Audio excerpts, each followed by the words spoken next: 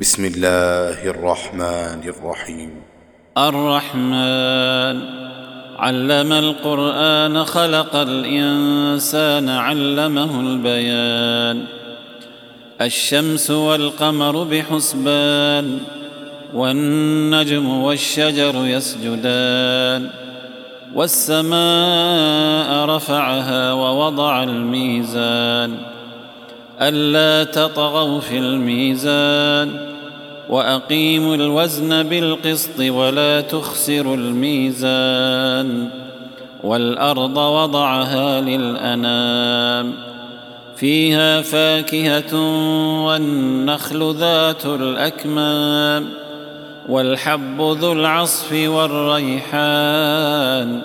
فبأي آلاء ربكما تكذبان. خلق الإنسان من صلصال كالفخار وخلق الجان من مارج من نار فبأي آلاء ربكما تكذبان.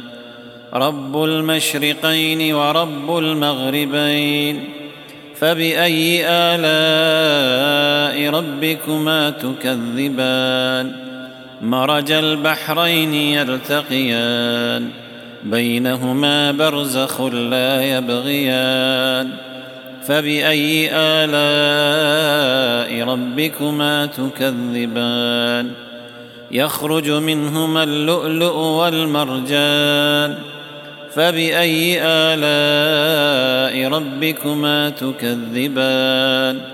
وله الجوار المنشآت في البحر كالأعلام فبأي آلاء ربكما تكذبان.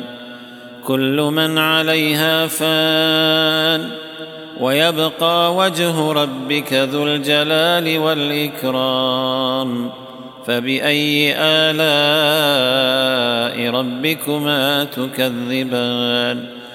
يسأله من في السماوات والأرض كل يوم هو في شأن فبأي آلاء ربكما تكذبان. سنفرغ لكم أيها الثقلان فبأي آلاء ربكما تكذبان. يا معشر الجن والإنس إن استطعتم أن تنفذوا من أقطار السماوات والأرض فانفذوا لا تنفذون إلا بسلطان فبأي آلاء ربكما تكذبان. يرسل عليكما شواظ من نار ونحاس فلا تنتصران فبأي آلاء ربكما تكذبان. فإذا انشقت السماء فكانت وردة كالدهان فبأي آلاء ربكما تكذبان. فيومئذ لا يسأل عن ذنبه إنس ولا جان فبأي آلاء ربكما تكذبان. يعرف المجرمون بسيماهم فيؤخذ بالنواصي والأقدام فبأي آلاء ربكما تكذبان. هذه جهنم التي يكذب بها المجرمون يطوفون بينها وبين حميم آن فبأي آلاء ربكما تكذبان. ولمن خاف مقام ربه جنتان فبأي آلاء ربكما تكذبان. ذواتا أفنان فبأي آلاء ربكما تكذبان. فيهما عينان تجريان فبأي آلاء ربكما تكذبان. فيهما من كل فاكهة زوجان فبأي آلاء ربكما تكذبان متكئين على فرش بطائنها من استبرق وجنى الجنتين دان فبأي آلاء ربكما تكذبان فيهن قاصرات الطرف لم يطمثهن إنس قبلهم ولا جان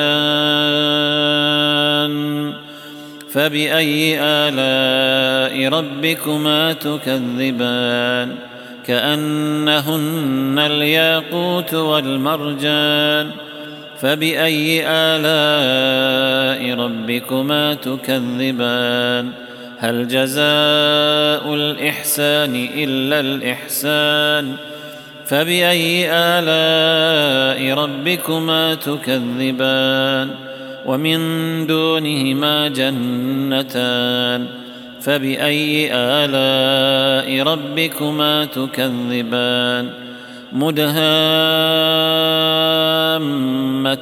فبأي آلاء ربكما تكذبان فيهما عينان نضاختان فبأي آلاء ربكما تكذبان فيهما فاكهة ونخل ورمان فبأي آلاء ربكما تكذبان فيهن خيرات حسان فبأي آلاء ربكما تكذبان حور مقصورات في الخيام فبأي آلاء ربكما تكذبان لم يطمثهن إنس قبلهم ولا جان